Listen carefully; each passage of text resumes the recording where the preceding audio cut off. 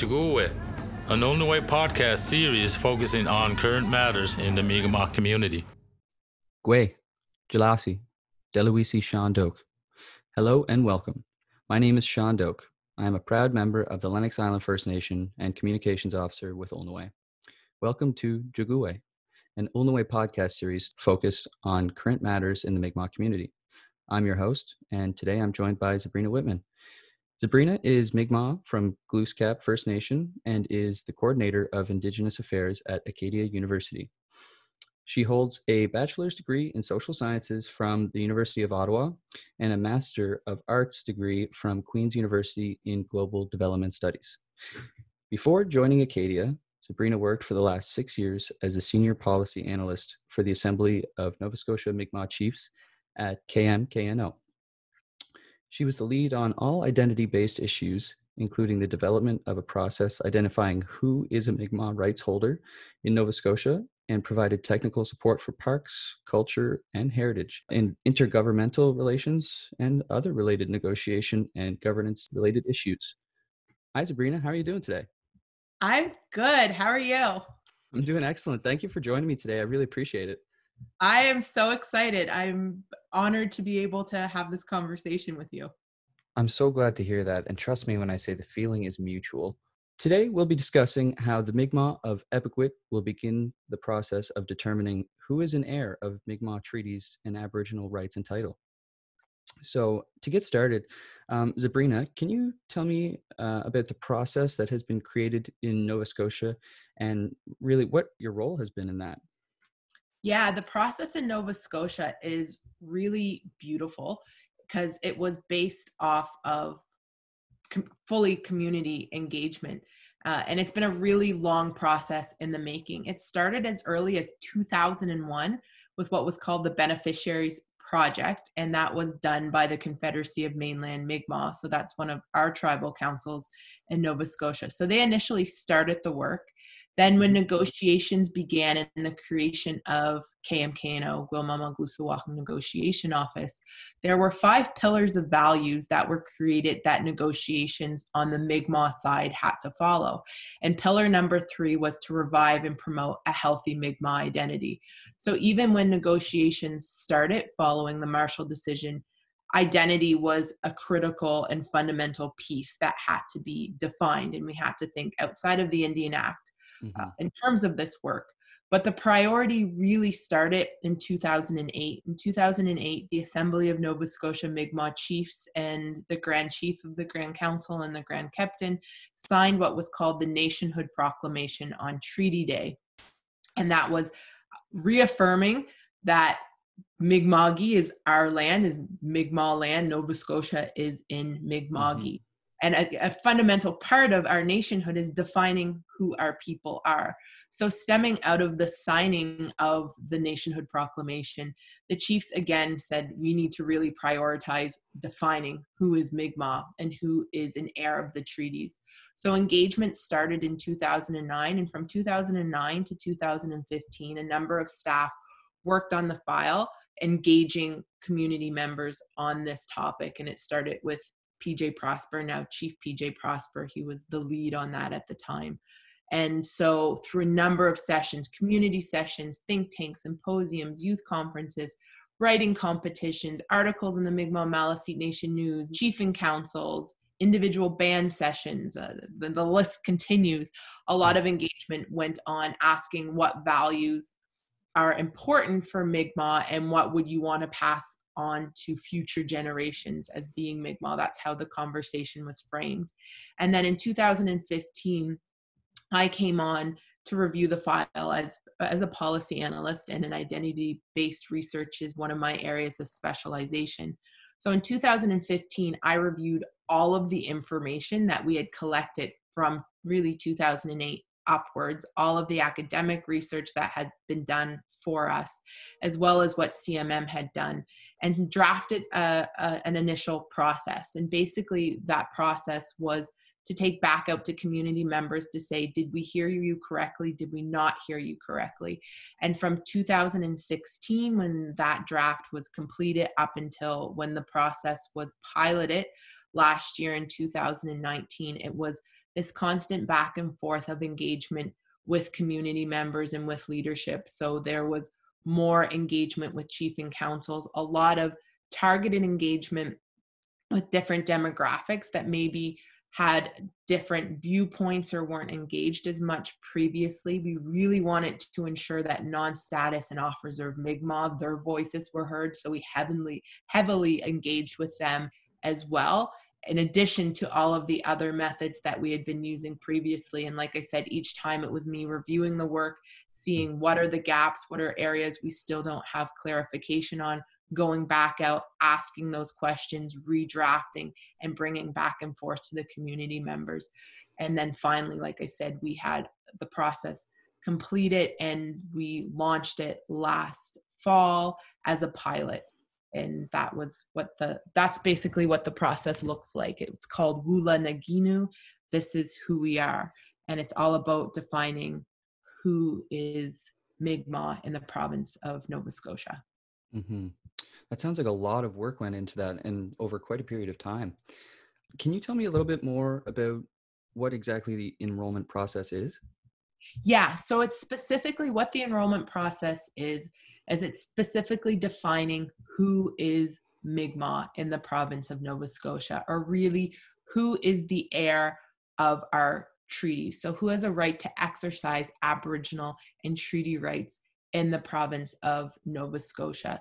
So it has nothing to do with the Indian Act. We're not talking about who is status or non-status Indian, and it has nothing to do with band membership. Band membership is determined by the bands themselves, and we were looking at a process for the entire province of Nova Scotia about, again, like I said, who is Mi'kmaq. And the process, as I said, is called Wula Naginu. This is who we are. And it really goes back to a statement made by an elder in a community engagement session in 2009 who said, you got to be Mi'kmaq to be Mi'kmaq. And I think we all know as Mi'kmaq, we all know what that means, but you have to actually create a process explaining it so it can meet legal requirements. Mm-hmm. And when I say legal requirements, procedural fairness, so people can really understand that fairly we're assessing who individuals are coming into this process. So that's what it's all about, is taking this idea of you got to be Mi'kmaq to be Mi'kmaq, and we all know what that actually means, and breaking it down a little bit more about saying who that is. So basically, when we say who is Mi'kmaq in the province of Nova Scotia, it's all about who you're connected to, what family you're a part of, and being accepted by the nation. But first and foremost, you have to be born into or connected to a Nova Scotia Mi'kmaq family. Mm-hmm. I think that's a very interesting way of doing things, and it sounds like that's what we need here in Epikwit, a process that's, by the people, for the people. Can you tell me, what role does the Canadian Constitution and the United Nations Declaration on the Rights of Indigenous People play in all of this? The Constitution, I think the main role that the Constitution plays, especially, would come out of 1982, the Constitution Act of 1982, mm-hmm. and recognition of our rights under Section 35, that we have Aboriginal rights. But UNDRIP is more powerful, I would say, than the Constitution. Mm-hmm. The reason why I say that is that DRIP specifically recognizes our self-governance and our self-determination, and that an aspect of self-determination is the right to nationhood, and that there's specific articles within UNDRIP that speaks to the right of a nation to define who the members of their nation are. So that's significant in terms of what we're doing with this work, because no one has the right to say who is Mi'kmaq except for the Mi'kmaq, and that's the same for any Indigenous nation within Turtle Island. And until recently, we weren't able to do that. The Indian Act has really limited us in terms of what we can do, and had others defining for us who we are. Whereas UNDRIP says, no, that is your right, and not that we need anyone to tell us that, but mm-hmm. that's an international document that further affirms and supports our rights to defining who we are, and that it is an aspect of our nationhood to be able to do that. Mm-hmm. So how exactly are Aboriginal and treaty rights involved in this process? So I would say how it's involved in this process is just the fact of what those rights are and the significance of them. So in terms, it's our treaty right to, within the treaties, it specifically says our heirs and our heirs forever. So what do we mean when we say that? How is that understood? That it links directly back to what that means in today's society. And then in terms of Aboriginal rights, again, that's what are Section 35 rights. And Aboriginal rights are the collective rights that flow from the nation that are based on our continued occupation of certain areas. And they are our inherent rights that existed and that we practiced before European contact. So that's really important to understand in terms of this work is collectively, how do we define ourselves as a nation? It's not about individual people recognizing themselves as Mi'kmaq. The Mi'kmaq say is who is Mi'kmaq and who is a part of that nation. And Aboriginal rights really are about that affirmation. What does the collective say? And that's always how Indigenous nations, but especially the Mi'kmaq, have operated, is we are all about the collective. And that's what this work is about, is together, how will the nation define for themselves who they are? Mm-hmm. It's such important work. How does this differ from Indian status? Oh my gosh, it differs so much. I love that question because the Indian Act is a Western European creation, and it was all about getting rid of the Indian problem. So in the Indian Act, Section 6 defines who is an Indian, or who is a status Indian. And basically the problem with the Indian Act is it doesn't recognize the uniqueness and the difference of every single Indigenous nation across Canada. It homogenizes us, or basically puts us all together as one single group. It doesn't recognize the differences between culture, languages, and generally our societies. Whereas this work is saying specifically who is Mi'kmaq. The problem with the Indian Act too is that you don't necessarily have to be Mi'kmaq to be an Indian, and you don't actually have to necessarily be Indigenous to be a recognized Indian. We know that prior to 1982, non-Native women who married Native men gained status, and they're recognized as status Indians. That's a huge challenge in terms of defining who is an Indigenous person in general, or who is Mi'kmaq.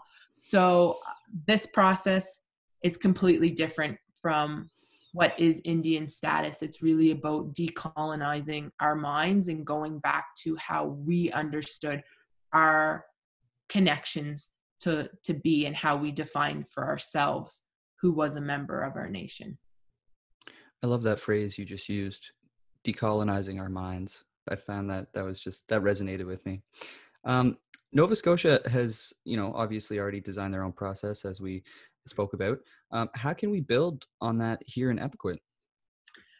I think there's a lot that can be done to build upon that. I think the great thing with Nova Scotia is that it has provided a foundation for any of the other Mi'kmaq jurisdictions to use for the basis. So much work went into the Nova Scotia process, as I said, goes back as far as 2001. So we're looking at almost 20 years worth of work and engagement. And I think the way Mi'kmaq understand our identity is pretty similar across the board. It's just adapting it for how it would work in each area. So when I say it's pretty similar across the board, I think when we define who is Mi'kmaq, there's just two criteria in the Nova Scotia process. The first one is you have to be connected to a Nova Scotia Mi'kmaq family. You have to have ancestry. So ancestry means you were either born into a Nova Scotia Mi'kmaq family, or you were adopted in and raised as Mi'kmaq prior to the age of 18. That's the first thing. And then you have to be accepted by the nation. So the nation needs to know who you are. And I think that's pretty consistent across the board whenever we interact with one another, no matter which district we're from in Mi'kma'ki, we say, who are you? Who are you connected to? Who is your family? And that is the foundation of what the Nova Scotia Mi'kmaq process is. But the difference in building upon what was created in Nova Scotia and what can be done in PEI is, well, how does it work specifically for you? How do you understand family connections? In Nova Scotia, we link it back to family names. We know in each community there are specific families that are connected to those communities. And so that's how that process works. Maybe it's a little bit different in Epigwit, how you understand that. In Nova Scotia, there's a cutoff date about how far back you can go, and it's based off access to records. Maybe it's a little bit different in PEI how that is done. So I think it's just adapting it to make it work for the specific history of Epigwit, which would be different from Nova Scotia and the unique story of each area. And just looking at it and saying like, yeah, this kind of works for us, this doesn't. And having something that's already been done is so much easier to kind of critically analyze than having nothing in front of oneself. So Nova Scotia started from nothing and built something. And Epigwit has the opportunity to just take something and kind of say, yeah, this kind of works, this doesn't, and build it from there. Mm-hmm. Many thanks to Nova Scotia for paving the way in that sense. Have you identified anything that might be particularly unique in establishing Epigwit's process? I think, well, Epigwit and Nova Scotia are unique in the sense that the only Indigenous nation that lives within that provincial jurisdiction is the Mi'kmaq. So that makes it a little bit easier for working on this type of work within a province, because it's all the same shared values and cultural understandings, because we're all of the same nation. So that's consistent between Nova Scotia and PEI, which would be different for New Brunswick or even into Gaspé in Quebec as well. So that is unique. I think the strength and value also in PEI is that it's a smaller population and you're only dealing with 2 communities. In Nova Scotia, we were looking at 13 bands and almost 20,000 individuals. So it's a little bit more challenging, and the history between Unama'ki or Cape Breton and mainland is a bit different. They were under 2 different governors. And so how our identity and our culture impacted individuals was different in those 2 areas. So it made it a little bit harder for trying to create a process that worked across Nova Scotia because of those different histories. But in PEI, it's a smaller geographical area and a smaller population. So that makes it a bit easier as well. And I think what is unique too in PEI is that you've had a lot of genealogical work done that provides a great foundation for doing this work as well. So those are a few of the things that makes this work really unique, and I think can really advance things quickly as long as community engagement is at the core of everything. Mm-hmm. So why do we need a process? What makes this process so important? The reason why we need this process is it's no one's right to tell us who we are. It's our right. And it's our inherent right. When we talk about self-determination, that's what it's all about. And so, we do have a lot of challenges today where there are individuals out there identifying themselves as being Mi'kmaq who aren't, and people who are speaking on behalf of our nation who don't have that right. And when we talk about the Truth and Reconciliation Commission and what reconciliation is all about, reconciliation, people have to understand is that we have our own voices and we speak for ourselves. And so linked very much to that is our ability to define for ourselves who is our nation and who we are as a people. And I'd rather identify as being Mi'kmaq, which I do anyways, but having our own process of saying that, I would rather go through that process than say that I'm an Indian. Because an Indian really is because Christopher Columbus got confused and didn't realize where he was. And then this title stuck and had it put upon us. But that's not who we are. I'm Mi'kmaq. I've always identified as being Mi'kmaq when people ask who I am. And so this just fortifies it and really strengthens the nation in being able to take that control over. Mm-hmm. And the nation's identity, right? Exactly. It's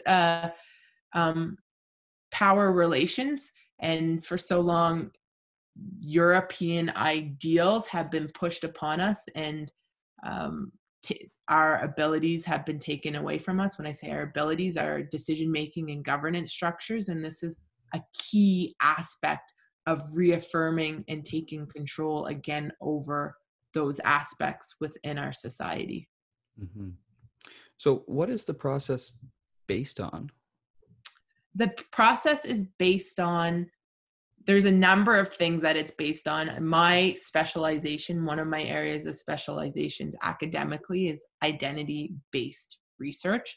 So of course, it really looks at the academic side of looking at identity. It looks at case law as well, and other policies that have been created for gaps and lessons learned and things that we don't want to do and want to be mindful of. But most importantly, that stuff is great to look at and have for guiding work and understanding these things. But the core of what this work is based on is the community and the nation, and engagement, and how individuals understand it to be. And that's what it has to be. That's what it means to be Mi'kmaq in general, is defining or linking things always back to the nation and seeking consensus from the nation. And that's what this work is. Mm-hmm. So how will we create this process? So it's exactly like what this work is, and that's how this work will be created. It's going back to community members and asking, how do you understand these things? So really how it's starting off is, as we've already said, Nova Scotia's provided a great foundation of work as a basis, and that provides information for us to take to Mi'kmaq and PEI to say, does this sound right? Does this not sound right? But it's about also asking the question of what values and traditions are important to pass on to future generations, because we want to frame this work around being positive and not negative. It's about uniting us and not dividing us. Mm-hmm. So with that frame of mind there, it's being used to go forward and ask questions with community members about this topic, about what's important to them, analyzing it, and then bringing it back again and saying, okay, did we hear you correctly? Did we not hear you correctly? And it's about having honest conversations, and conversations that are in safe spaces as well, for people to get out their emotions and their feelings and their concerns, and to make sure that they're heard. And that process will keep going back and forth until we get to a point that the majority of individuals feel comfortable with what has been developed. Mm-hmm. Maybe you can speak to your experience from this process in Nova Scotia, but is there any challenges in particular that will come with creating this process? Yeah, the biggest challenge goes back to the statement I said earlier about decolonizing our mind. It is so hard for us to get outside of the idea of the Indian Act and this idea of status. Are you a 6'1"? Are you a 6'2"? Do you live on reserve? Do you live off reserve? Mm-hmm. This constantly is in people's minds, and we have to juggle it a bit and say that doesn't matter. How do you understand your family? Who is a part of your family? How do you look at that when you have conversations with people? What is it that you ask? And like I said, again, we always say, who is a member of your family? Where do you come from? Who are your parents? This is what it means to be Mi'kmaq. We just have to go back to that. But it's just, like I said, that decolonizing of the mind, getting outside of the Indian Act, is a really hard act for us to do. And it sometimes can be uncomfortable too, because it's scary. For over 100 years now, we've had a process put on us saying who we are, and to develop a new process, it's really not a new process. We're just going back to the way we always understood things to be, and we still have that as a part of who we are. But at the same time, it is something new and different, and for people to trust that it's a process that will be developed, that is living and will change as our nation changes and our society changes, but it's a little bit scary. So having trust, and again, like I said, just decolonizing our mind are the two hardest things that we have to do. How will the Epikwit Mi'kmaq be involved in this process? They will be involved in this process through every step of the way. We really just started this work. I would say I had presented at the launch last September about the Nova Scotia process, and that was the first time, I think, really starting the discussions. And I know a little bit of information came out during the visioning sessions that were done over the, I think, late fall and throughout the winter. But this work hasn't started yet. It's starting soon, the engagement process. And the Mi'kmaq of Epikwit are going to be involved in it from the get-go. And I know there's going to be things like, have you thought of this? Why are you saying you're doing it this way? Why is it this way? And great questions to be asked by community members, really specifically members of the nation. But there might not always be answers because we're just developing it. And that's what we're coming out and doing. And really, it's Richard coming out and doing and asking these questions of community members. And then we'll come back and analyze it a little bit more and see the gaps. But the whole process is all about involving the Mi'kmaq of Epikwit. Mm-hmm. What about the rest of Mi'kma'ki? The rest of Mi'kma'ki are at various stages of working on this work. I have provided updates and presentations to the negotiation table for a few years now. And when I say the negotiation table, all of the negotiators who negotiate on behalf of the Mi'kmaq and Mi'kma'ki meet regularly to update each other and to share on what they're doing. So everyone's always been briefed on what was happening in Nova Scotia and taking information on that. On other areas that I work on, identity-based work, I provide support to different First Nations on that and give them information. As well, I presented last spring to all of the Mi'kmaq chiefs on this topic as well. So they're aware of the work that's happening, and it will be to each jurisdiction in each area how they actually want to develop this work. And it's really important because each provincial jurisdiction has a different history than one another. So it makes sense that each area would do it differently, but then at the end of the day, see what are commonalities and how we can all work together on this topic. And so what I mean, for example, and that is enforcement. If a Mi'kmaq from outside of Nova Scotia comes to Nova Scotia to hunt moose, for example, how do they go about that? What does that look like? And vice versa, if someone comes to New Brunswick to hunt moose, because New Brunswick has way more moose than Nova Scotia, what would that process look like? Maybe we come to PEI to fish. What does that look like? So it's kind of building those interjurisdictional measures between the different parts of Mi'kma'ki, and how can we work on that as well. And that's going to take some time, but everyone is kept well informed on all of these issues and are having conversations with each other on all of it, which I think is really great and fundamental. And it's about what being Mi'kmaq is all about anyways. Our connections are really strong to each other no matter what part of Mi'kma'ki we're from. I agree. So I have one last question for you, and this just popped into my head just now. How will the Mi'kmaq leadership of Epikwit be involved in this process? How will the leadership be involved in this process? They've been leading the work all along from the very beginning. They're the ones who identified that this has to be a priority and this work has to be done. So it's their direction that will be always sought throughout this whole process, and the work will always link back to them and say, this is what we've heard from the community, and this is how we're proposing or advising to move forward, and they will direct us on the best method of moving forward. But as the leadership, it always comes back to them. Well, I think that just about covers everything I had. Thank you so much for joining me today, Sabrina, and thank you to all those who are listening. Stay tuned for our next episode. Msit Nogama, Wilalio, all my relations. Thank you. Thank you. To find out more about Ulnoy and the Mi'kmaq Rights reconciliation process, visit ulnoy.ca.